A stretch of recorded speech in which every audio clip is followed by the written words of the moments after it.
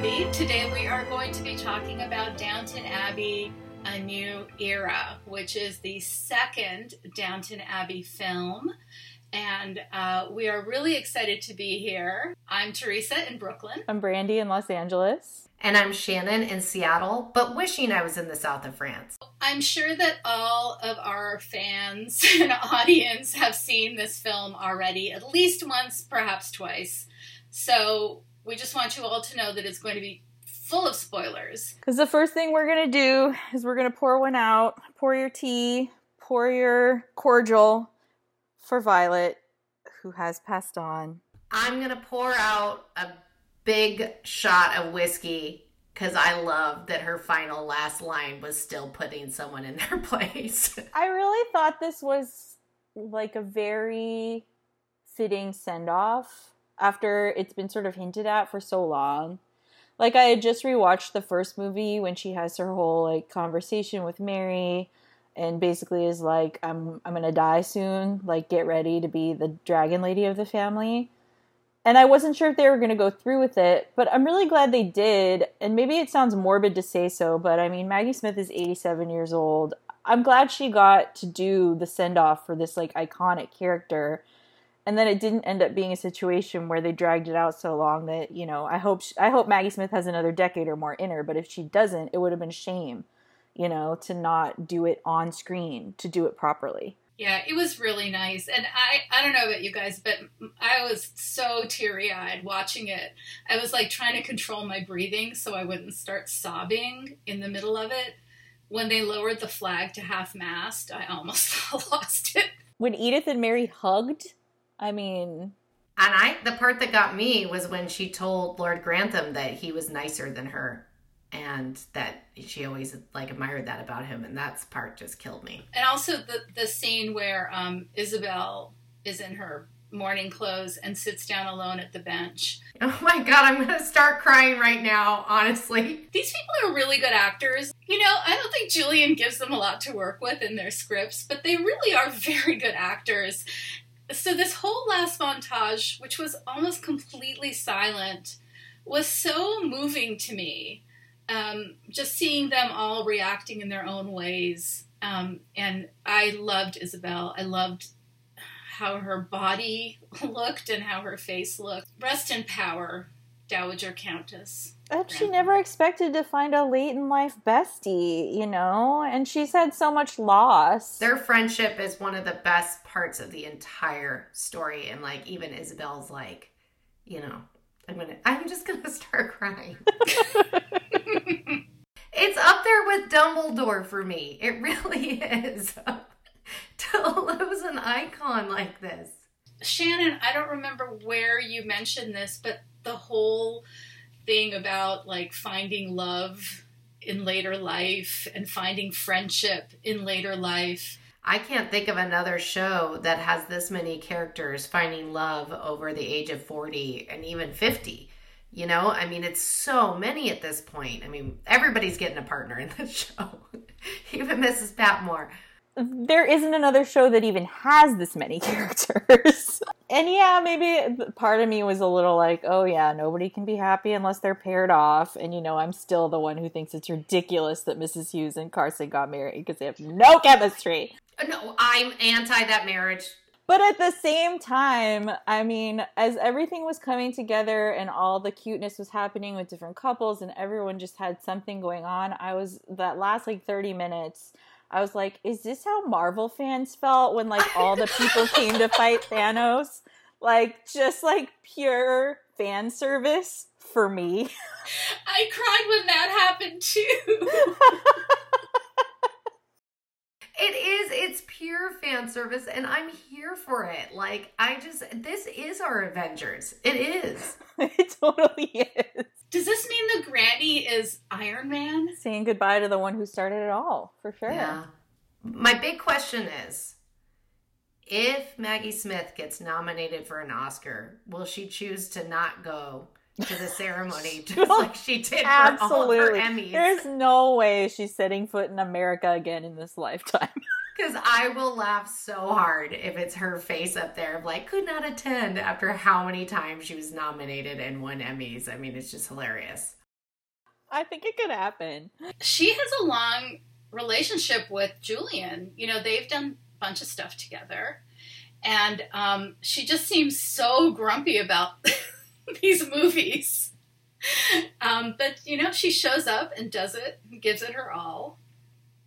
And maybe she'll come back as a ghost for Downton Abbey 3, The Haunting. It would be funny to see a horror spin-off of this. That would be very interesting. I mean, the other thing that is my favorite thing about this movie, obviously, is, you know, Thomas is my favorite character. I've been rooting for him for a long time.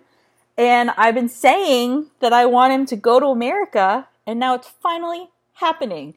I was so happy, but I also, like, didn't trust that it was really happening until the very end when you could see that, like, Carson was still there as the butler. Because they had that final scene of Thomas, like, going back and sitting at the desk, and I was like, I swear to God, Julian, if you make him choose a life of service over going to America with the hot actor and getting paid to, quote-unquote, dress him. I won't even say it. It's too easy. Like, my only complaint was that they didn't kiss, and I really think they could have gotten away with it in, like, a, you know, just, like, a hot, sexy way. Like, in the first movie, I loved his storyline with Ellis, and I'm glad that they acknowledged it in this one. And I really thought that that was, like, they had, like, real, like, boyfriend chemistry. And this one was more just, like, meet me in the bathroom chemistry. But I would have been down with that. I really would have been down with that. Dominic West is so, can I say, he's so hot and sexy in this movie. He was really well cast. He has the vibe. He has the, like, Clark Gable smile. Totally Clark Gable vibes. Well, I was just so excited. I'm sorry, Brandy, I did talk in the audience, and I was like, Brandy was right. He's going to America. Now, it's not with a cowboy, but he could play a cowboy in a movie. And I also just love the idea of Thomas. I just imagine him in Palm Springs. He's tan. He's at a very sexy pool party. And I'm just so happy for him. And that's what I imagine his future is. In his knit bathing suit. I just loved it. I think Robert James Collier is really, like, undersung as a member of this ensemble of actors. I mean, not by me. I've been singing his praises for the last 10 years. But finally, not even a boyfriend for Barrow, just happiness for Barrow. And I love that Mrs. Hughes and Mary both acknowledged Yeah. it. Like, acknowledge. That scene with him and Mrs. Hughes. That was really deep for me. I was on the verge of tears there when she was, you know, comforting him, but trying to be realistic at the same time. It was such a fine line in that scene. And, yeah, great performances all around. And, you know, kudos to Julian for giving me 90% of what I wanted, minus the kiss. I got what I wanted as well, which was Edith going back to her magazine. So I'm just feeling very satisfied. Stop the presses. We're going to the south of France during summer. Yep, blowing the tiled roof off the villas. Interview with Coco Chanel. Yeah, I was just really happy. And I was also happy that Bertie, like, acknowledged it, too. Like, it wasn't, like, some stupid storyline of, you know, you're not home enough. Your son needs you. That kind of stuff. He was like, yeah, you look good doing this. I remember why I fell in love with you in the first place. Because you were a journalist. We didn't see Edith's children, right? We saw Marigold. I think there was a younger kid.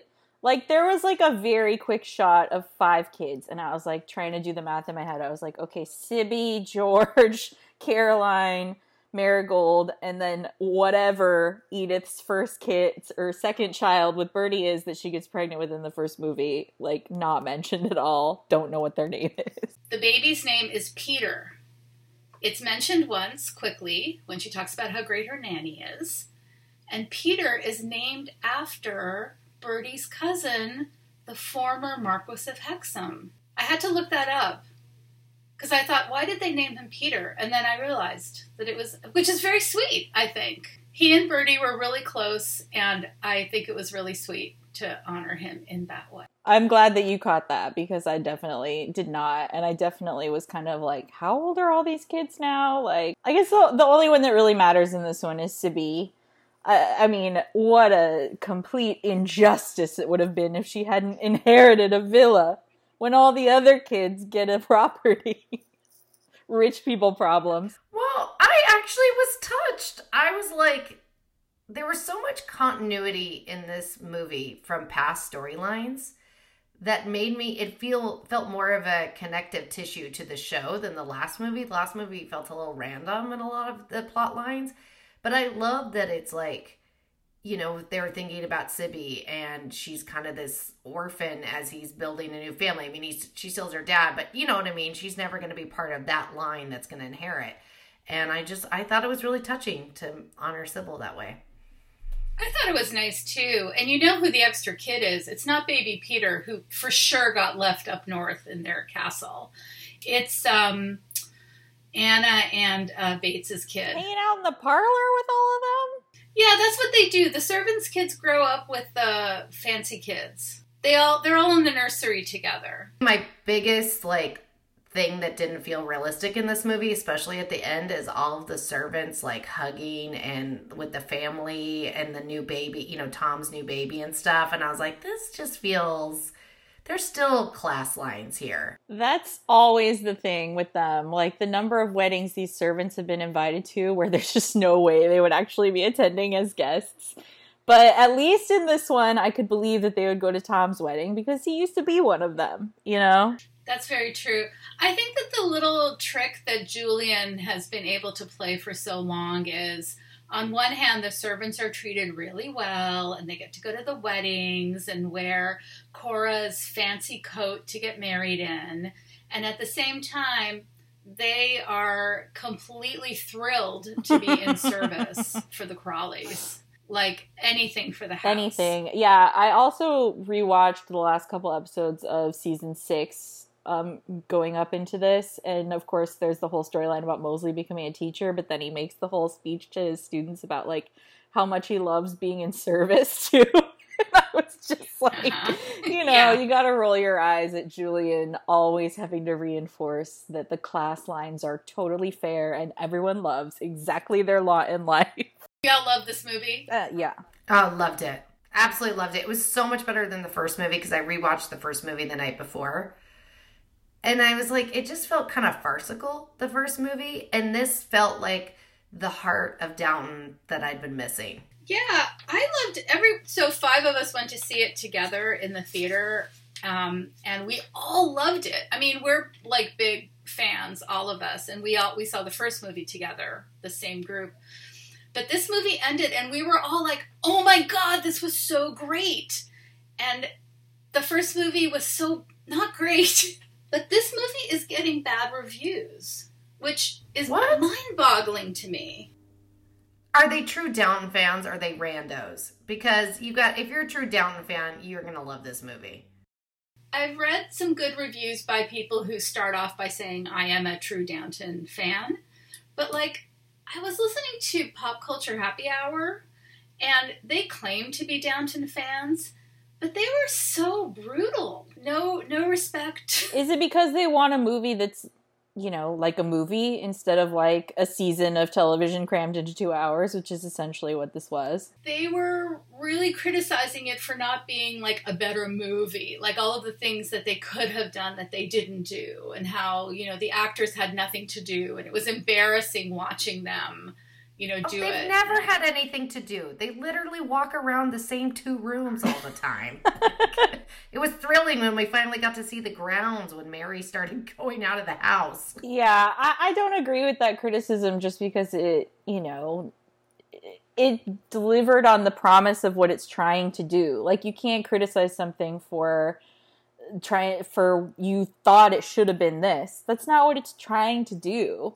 And I like the way that the 2 storylines, maybe the back and forth was a little bit whiplashy at times from the movie set to the Riviera, but I did like the way that they both sort of revolved around what was going to be acceptable in the next era. For reals this time. Not just talking about change with a toaster or a hairdryer or whatever, but real generational change.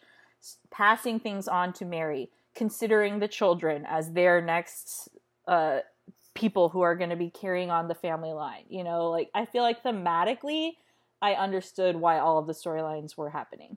Totally. And let's get serious. They could make these movies forever. I would pay money to see those children as adults, and it is truly the next generation. And we see Mary in like old age makeup, you know, like they could keep this going for a really long time, and we get to see all the different eras of the past. Yeah, the next one's just Downton Abbey. This is us. And you know what else? I mean, Julian would be an idiot not to bring Brandy on as his co-screenwriter at this point. Oh my God, she's called it. Has your agent called? I will have them call. You know, I feel that I would love to write the American spinoff for Thomas. You know, that's really where I would like to be. Just Hollywood loves movies about Hollywood, so let's do it. Let's do, you know, 1930 in Hollywood with Thomas. It's like the Palm Springs episodes of Mad Men, but 1930s Hollywood. That would be awesome. I would pay money to see that. They could go to parties with like Cary Grant and all the other closeted men in Hollywood at the time. We cast Joan Crawford and all of these people they could be hanging out with. Yeah, I mean, it was a one big orgy in Hollywood at that point. I mean, honestly. I don't know if Thomas knows what he's getting himself into, to be perfectly honest. He might not. I mean, he's going to be shocked.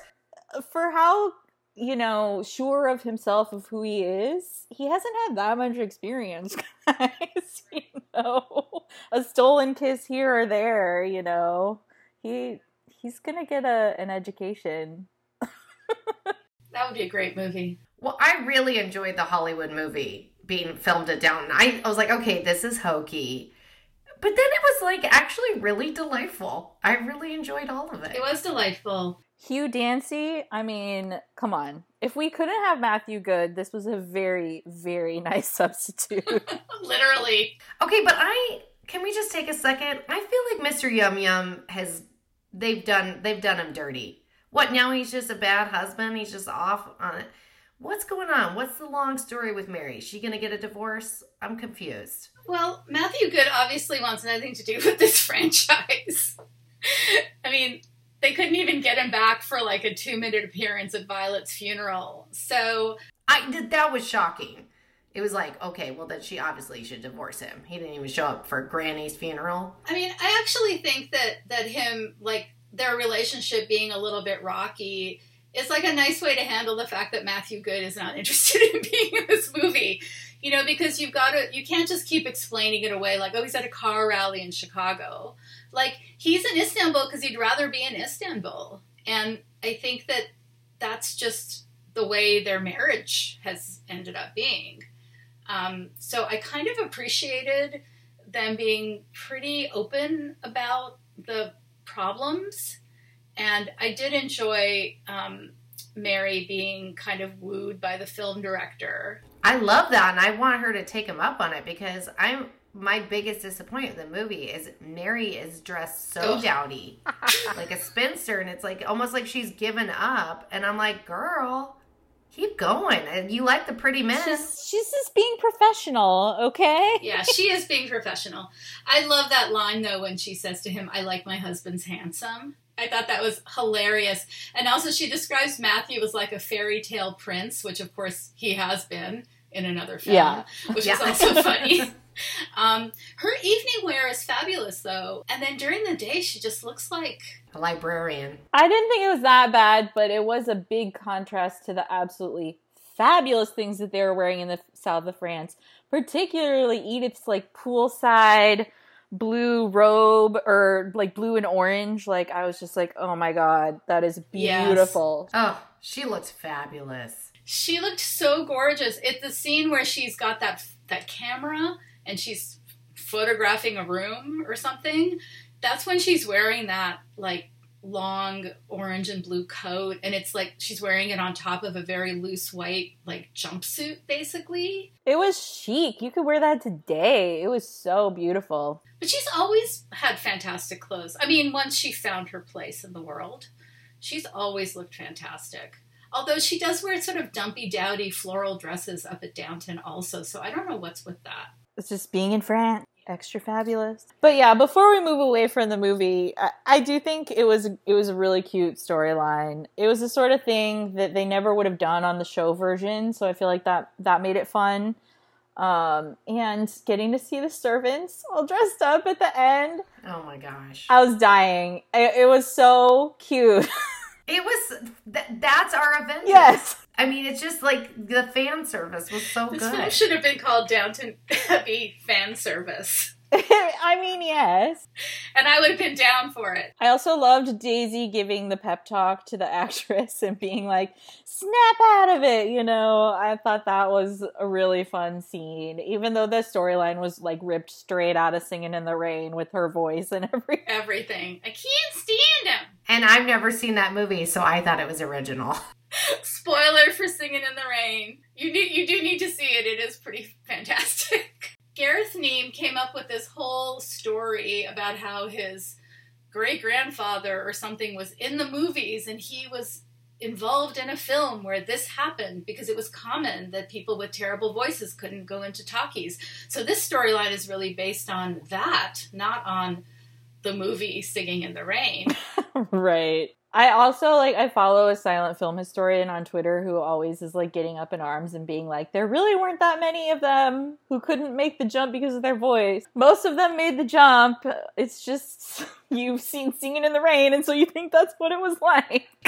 Well, I love the ultimate triumph of gorgeous movie star when she decides to go with an American accent. Amazing. It's kind of an insult. It's like, oh, you could never recreate the English manner accent. But American, that old thing? That's so easy. It was pretty good, though. Cora coached her. And I thought she was great. And it was, I don't know, it was just fun to see the set that we know, the characters that we know, interact with such a large group of different people. It was just very fun. I don't know how Julian wrangles these scripts with, keeping everybody moving and everybody gets a line and everybody does something to push the story forward. And it's quite a high wire act, I think, what he does. I don't think it's very easy.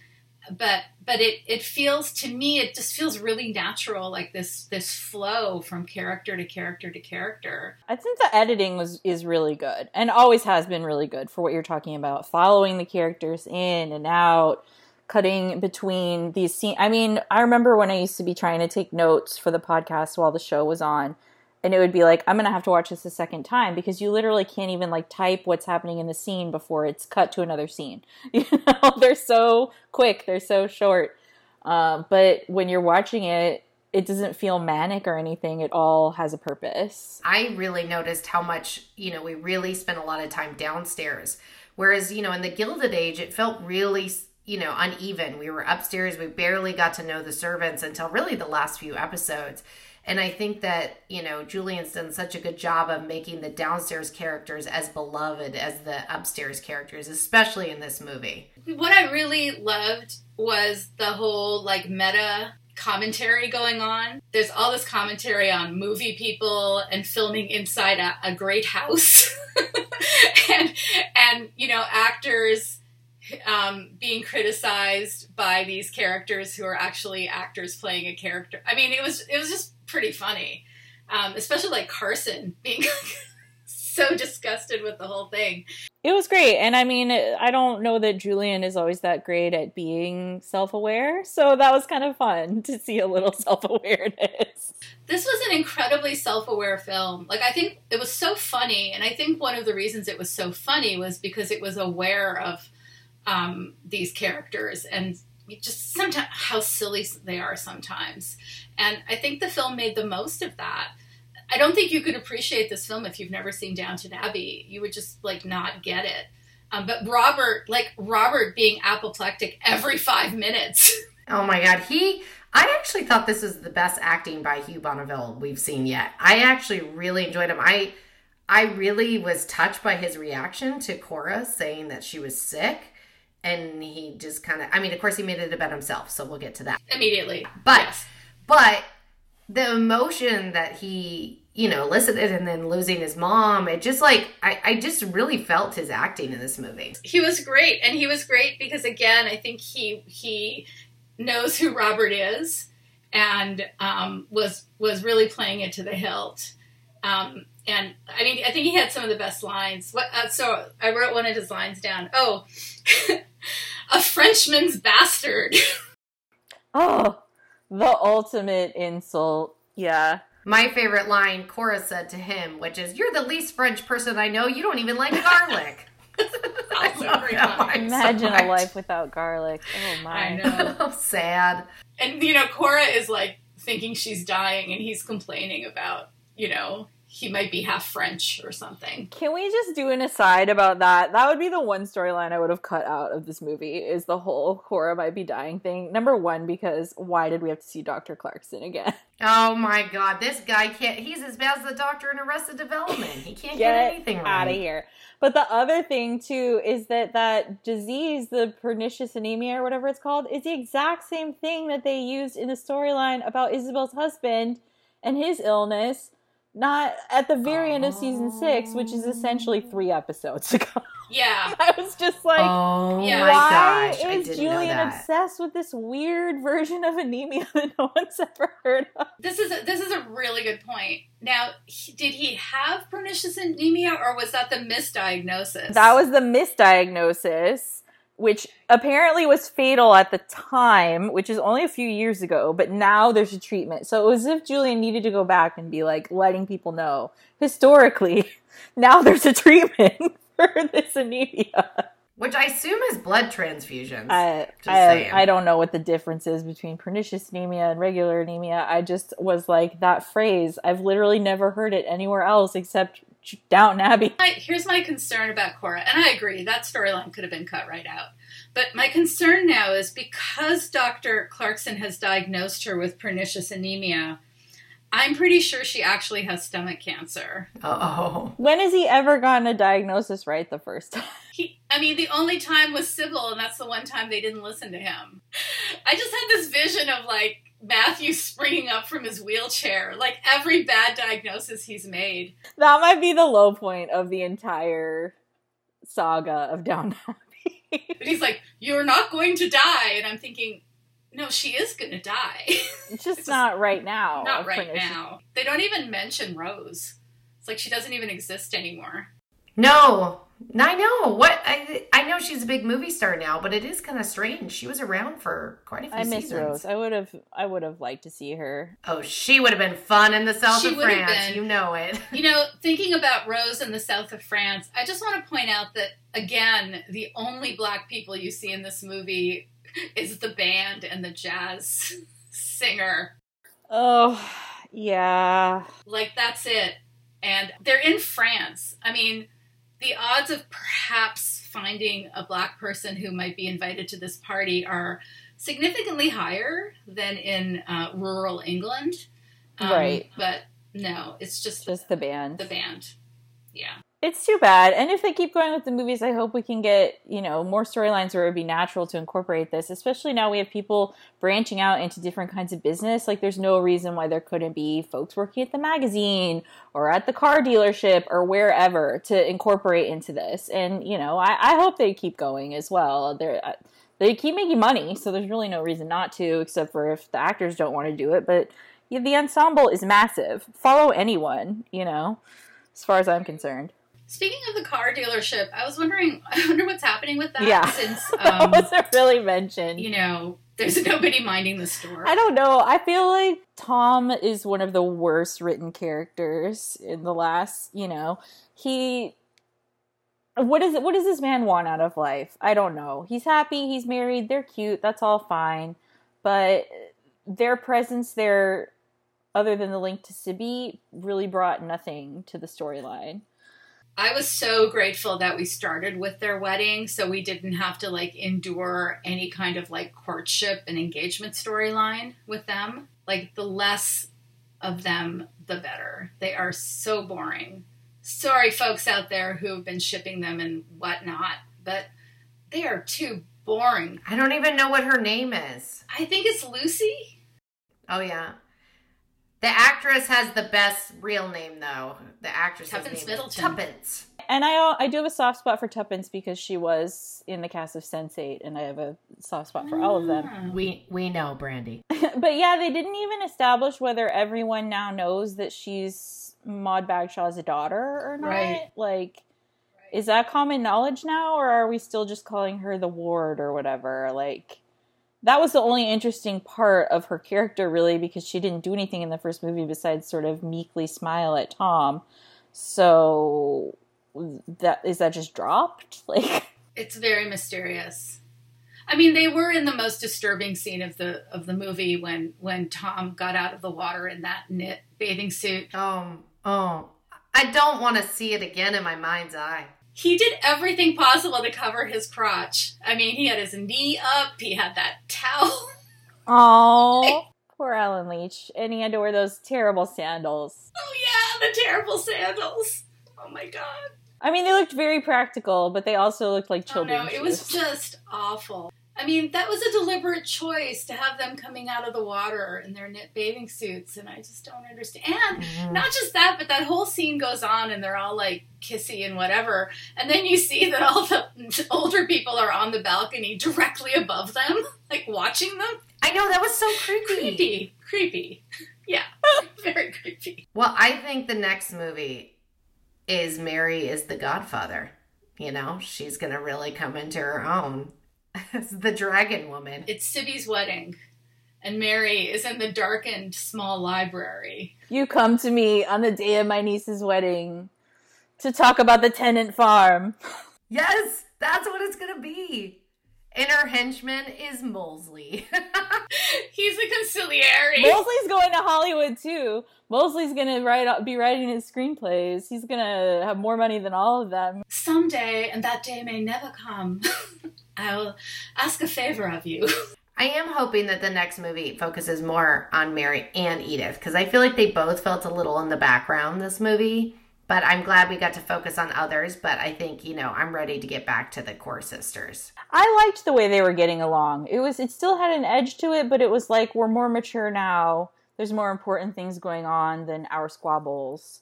Like it did feel like a natural progression to me. And, again, having rewatched those last episodes of season 6, like, what Mary does to Edith when she gives away the secret about Marigold is like kind of a come to Jesus moment for her about like the way that she acts. And so to me, the fact that actually would have had an effect on her long term feels right. Yeah. And they're also, they're getting older. Like we're in 1929 now, and the show started in 1912. So this is 15 years later. 17 years later. It's not cute anymore to just be bitchy to each other all the time, right? Yeah, I mean, they're a lot older, and they have kids, and they've had, losing their partner and remarrying and whatever. I mean, there's like a lot. I mean, they both have children by different fathers, That's kind of interesting. I'm late to comment on this, but did the servants get paid as extras? I don't think so, because his implication was, I can't pay the extras, and therefore I need help. And so their pay was just to do something a little fun. They still have all their work to do, though. I mean, those pies aren't going to bake themselves. I don't think there's a union to call at this point. Even Carson came around in the end and had fun. Oh, what a fuddy-duddy. Stick in the mud. I hate France. I need a new hat. At the beginning, when he's finding out about this film thing, he's like, actors sitting at the table where the king and queen ate dinner? Like, that's like the greatest, insult to Downton and the Crawleys and the Grantham. And then there he is sitting at the table where the king and queen ate dinner. Exactly. Oh, good point. That was hilarious to me, too, as like the only bit of continuity from the first movie, basically. Remember the king and queen? Do you think Carson's ever actually seen a movie? Go to the kinema? I don't think so. I mean, this guy, let's remember, he used to be on vaudeville, so he's definitely, like, seen a play, So he should understand drama. It pulled him in the end, the live drama. But he's also so, like, repulsed by his history on the stage. How young was he when he was the cheerful Charlie's? He must have been very young. Didn't he start like as a hall boy or a junior underfootman or something? Junior underfootman. I don't know how young you have to be a hall boy. I don't know if that boy is just part of the title. I'm a 50-year-old hall boy. Yeah, Molesley could be a hall boy somewhere. I don't know the nuances of this, even after all these years. I'd like to do a little pivot to just talk about one more fashion item. Why did all the men have tans? Was it just me? Even Murray had a tan. He's got a deep tan. Maybe this was just the trend at the time. I think everybody's just trying to get through the pandemic however they can, and they just happen to have to be in this movie. They've been vacationing at Sandals, and then they got called on set, so I don't know. We all noticed it watching the film, and I thought, well, maybe it's the screening room or, something technical. And then I saw it at a completely different theater 2 days later, and they still had those copper tone, glows. I did really love sparkly headband. Lucy's kind of forehead. It was almost like a sparkly net headband that she wore during the her second outfit in the wedding, and I was like, hell yes, I love that. Actually, that seemed to be the new trend of sparkly headbands, where it was sort of like more forward on the face or across the forehead. I loved it. They were beautiful. Like lots of different styles, and even the actress, when they go see her movie, she's got some crazy headgear on that's like really beautiful. Yeah, they really went all out with the late 1920s outfits, and I appreciate that because it's like movie budget. We're gonna have some silky, sparkly stuff in here.